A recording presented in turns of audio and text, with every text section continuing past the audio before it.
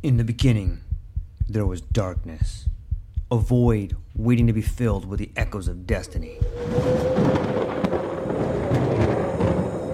From the depths of time, legends emerged.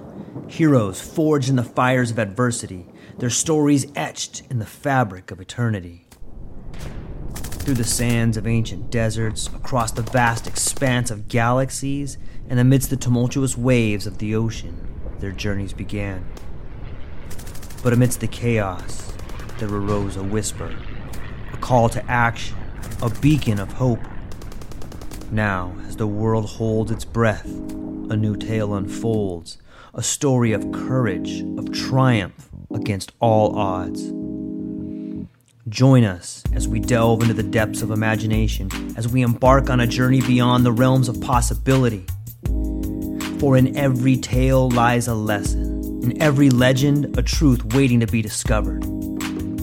This is not just a podcast. This is an odyssey, a quest for knowledge, a quest for inspiration, a quest for the very essence of what it means to be human. Welcome, dear listeners, to a world of infinite possibilities. Welcome, dear listeners, to the True Life Podcast.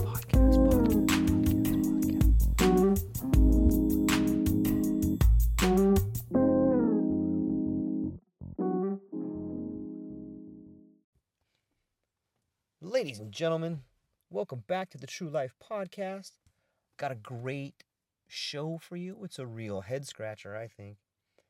It is getting into some of the ideas of Marshall McLuhan. Some of the ideas about the medium is the message. It sounds a bit daunting. Let me break down what I mean when I say the medium is the message. Think for a moment about how you receive information. Most of us are familiar with books, with television, with the internet. These would be the medium through which we receive our information.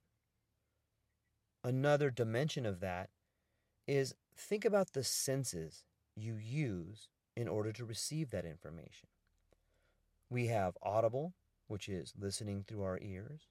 We have tactile, which is feeling, using our hands or our skin. We also have visual, which is perceiving and taking the information in through our eyes. Quite often you've probably heard people say, I'm an audio learner, or I'm a visual learner. And it's true. Most of us have ways of taking in information that seem to be better for us than might be for other people. As we begin this roller coaster ride into the mind of Marshall McLuhan, what we're going to be talking about is the medium or mediums in which we receive that. So let me start at the beginning. The first book we're going to talk about is The Gutenberg Galaxy. And this is a book that Marshall McLuhan wrote way back in the 60s. And it talks about how print, the typographical print, the kind you read in books, the kind you read in letters, text, how this particular type of communication fundamentally changed the world around us.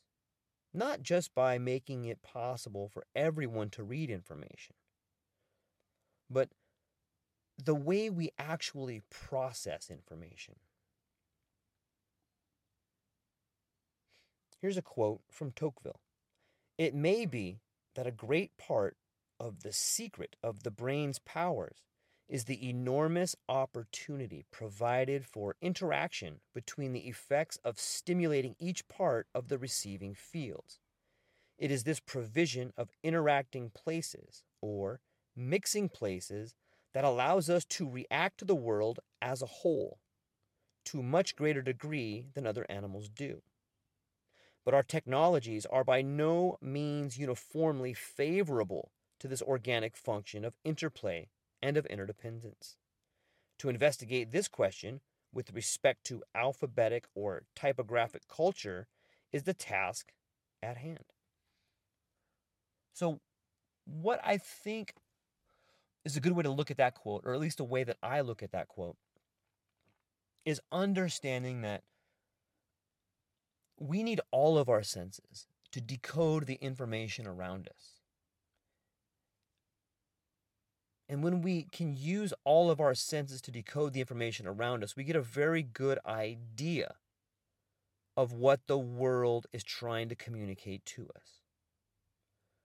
When we use just one of our senses, we get a limited view of how the world around us looks. It's an obscured view. It's an obtuse view. It's an angle that may not be able to be seen by other people. Let me try to give you a visual example of this. So imagine putting a penny on a table. Just your regular penny, and you put it heads down on the table, and now you stand over that table and you look at that penny.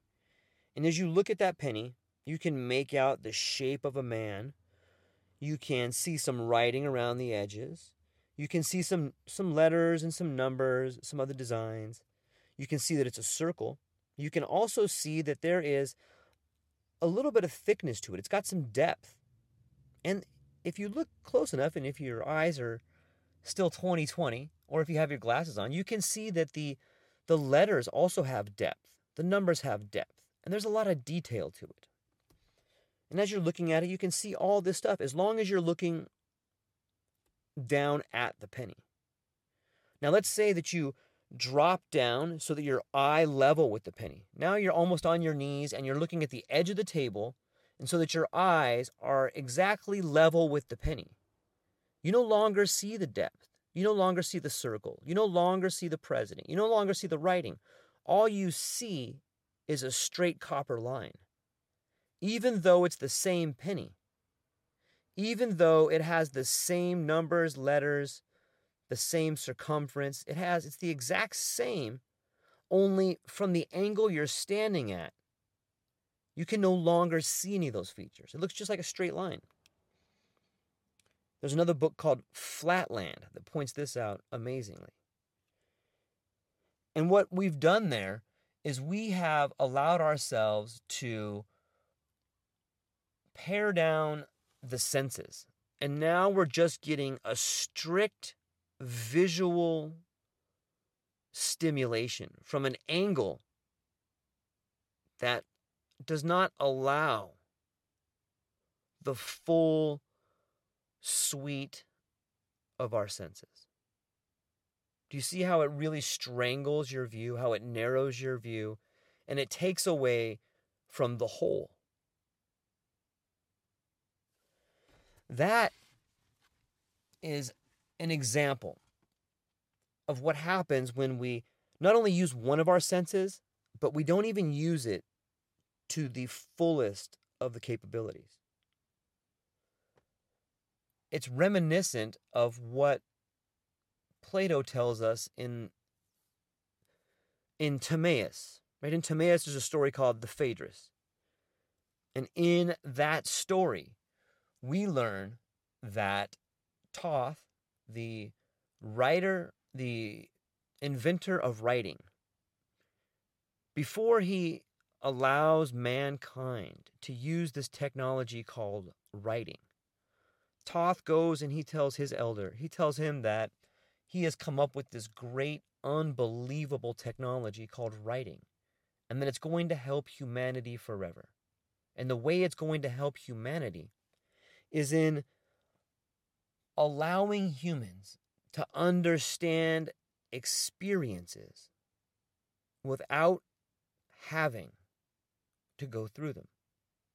In fact, he believes that writing will allow all of mankind to understand the wisdom and knowledge of those who have come before by reading their stories. And he is shocked when his creator smiles down on him and tells him, "O Thoth, my paragon of wisdom, what you have created is a beautiful technology, and it is indeed powerful, but it will have the opposite effect on mankind. You see, it is unwise for the inventor of a technology to make predictions about what that technology is going to do over its lifetime. The technology you have created will in fact make mankind worse off. You see, going forward, mankind will indeed be able to read the accounts, understand somewhat of the experiences of those who've gone before him. And this will provide the illusion of wisdom. This will provide the illusion of understanding the experience. So you will have generations of mankind who appear to be wise, however, will be unable, will be disabled as an individual, as a society, and as a world. I want you to think about that for a minute, because that's essentially what Marshall McLuhan is going to tell us in these books. He's telling us that the books we read, the accounts we read, are only and should only be a companion to the experience itself. And if you look at the way we teach our kids, if you look at the university today, you can see that people who teach in university, a lot of them don't have any experience in the real world. They are, in fact, relaying accounts of people who knew people who knew people who did the thing they're teaching. Does that make kind of sense? And they have no real world experience. And that's why, in my opinion, we see the things happening in our world right now. No one knows. No one any longer understands what it's like to be a statesman because they haven't had to do it. No one understands what it's like to really manage other people. At least not right out of college, they don't. And I would argue, at least for I would argue that you were unfit to be a leader until you've had 25 years in the field in which you want to be a leader. There's a funny joke that talks about a man who started a business, and his business was going to go public, and he got a call on the phone, and this large multinational corporation wanted to buy his business. And they said, look, why don't you fly out here to New York? We'll have a meeting and we'll make you an offer. The man was excited. He lived in California and he bought his plane ticket, and he'd never been to New York before. So he lands at JFK and he gets out of the plane, grabs his bag, and he jumps outside, and all of a sudden he realizes that he doesn't know where the meeting point was. So he looks at his phone and he goes, oh yeah, the meeting point was at Carnegie Hall. He goes, well, that still doesn't help me. I don't know how to get to Carnegie Hall. So in a mad scramble, he's looking around and he sees this woman who's carrying an instrument case, a violin case. And he runs up to her and he says, ma'am, do you play in the orchestra? And she says, yeah. She goes, I do. I just played at Carnegie Hall. And he goes, great. How do you get to Carnegie Hall? And the woman looks at him, looks him up and down. She pauses, and she says, practice. Practice. You see, so it's this idea that we no longer know how to learn. It's this idea that the literature, it's this idea that we have chosen explanation over experience.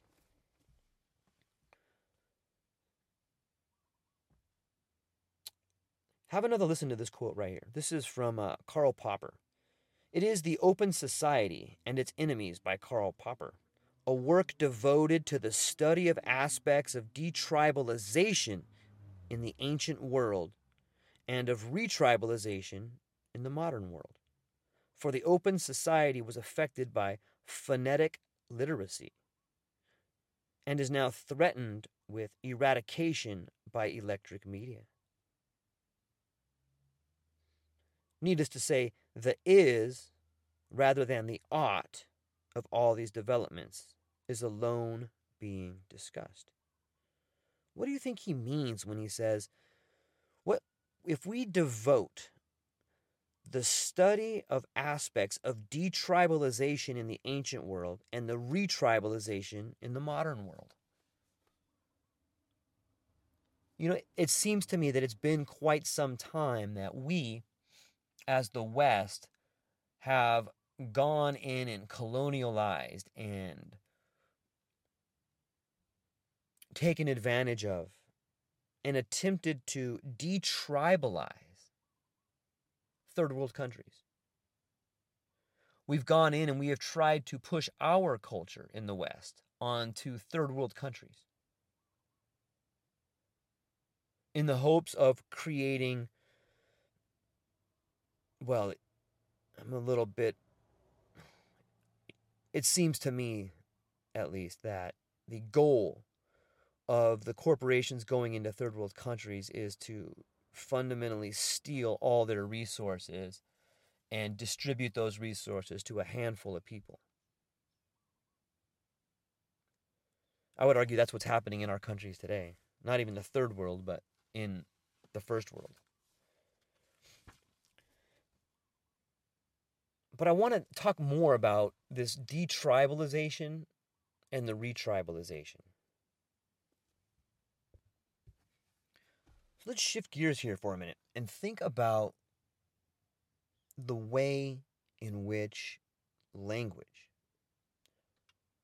the way in which the word shapes our world.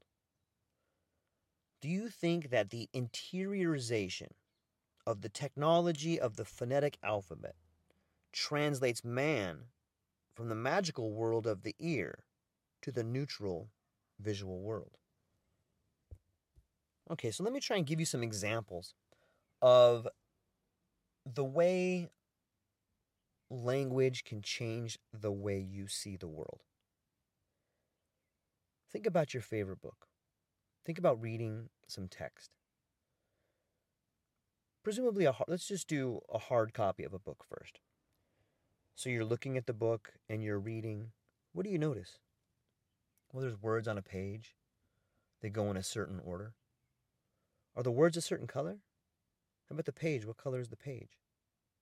Well, if it's a normal book, you have black words on a white page. Most people don't think about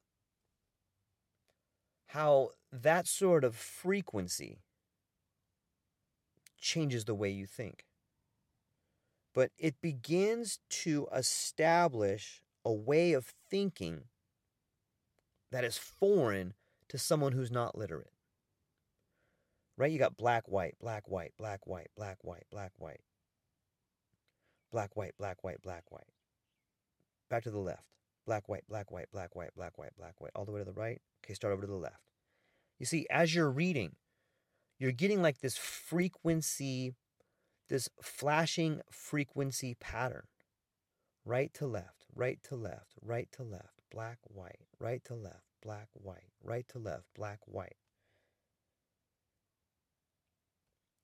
Do you see how that could be kind of training your mind to see things black and white? Can you see how people can get stuck believing what they read is a fact? Black, white, black, white, black, white, right to left, black, white, right to left.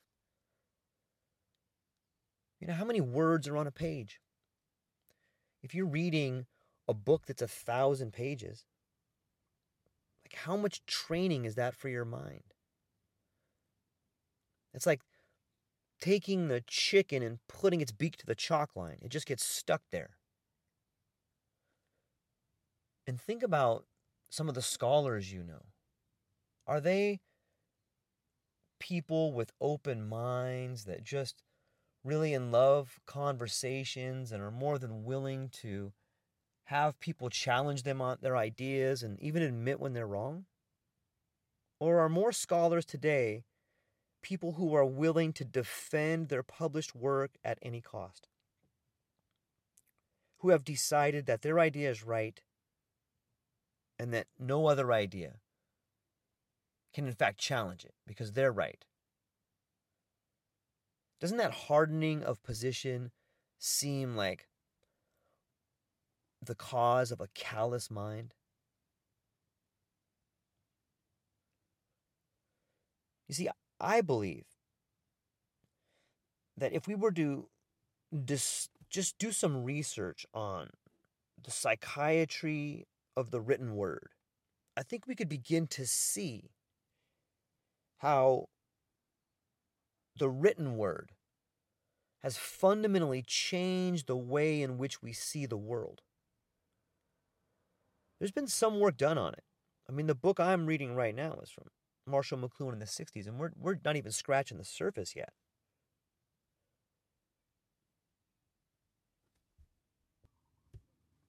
So here's another interesting point.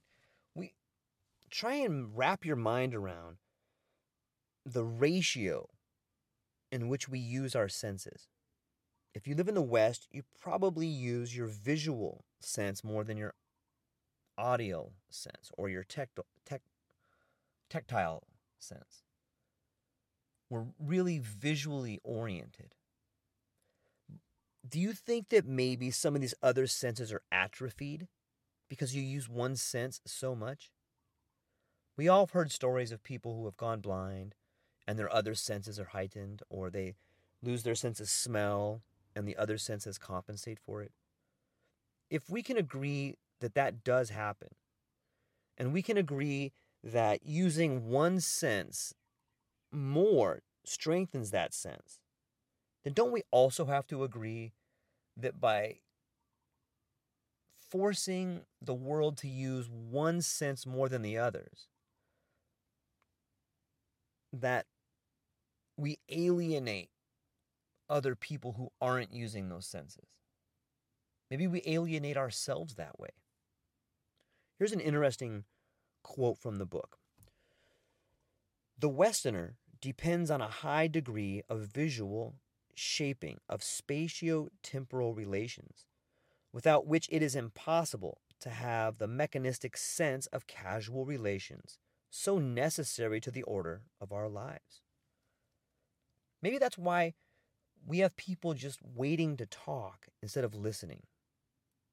We're receiving so much information through the visual sense that our audible sense is atrophied. We're barely using our audible sensation anymore.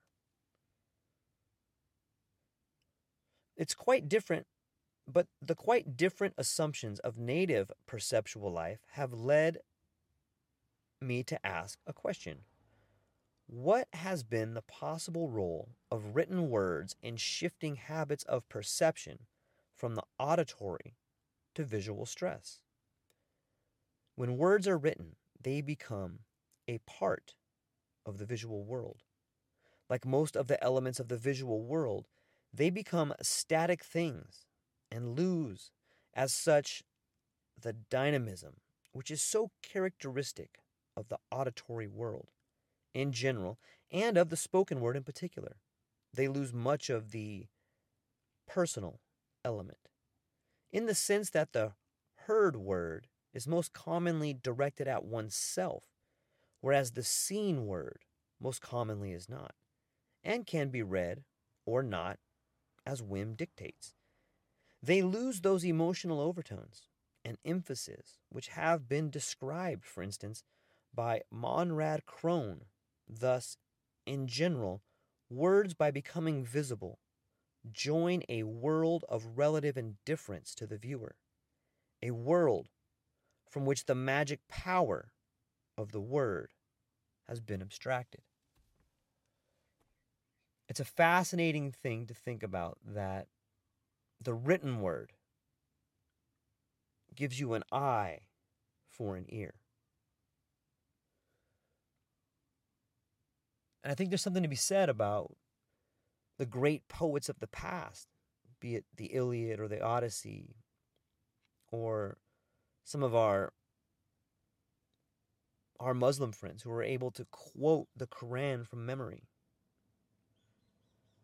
I think that there's something to be said about poetry and verse and meter.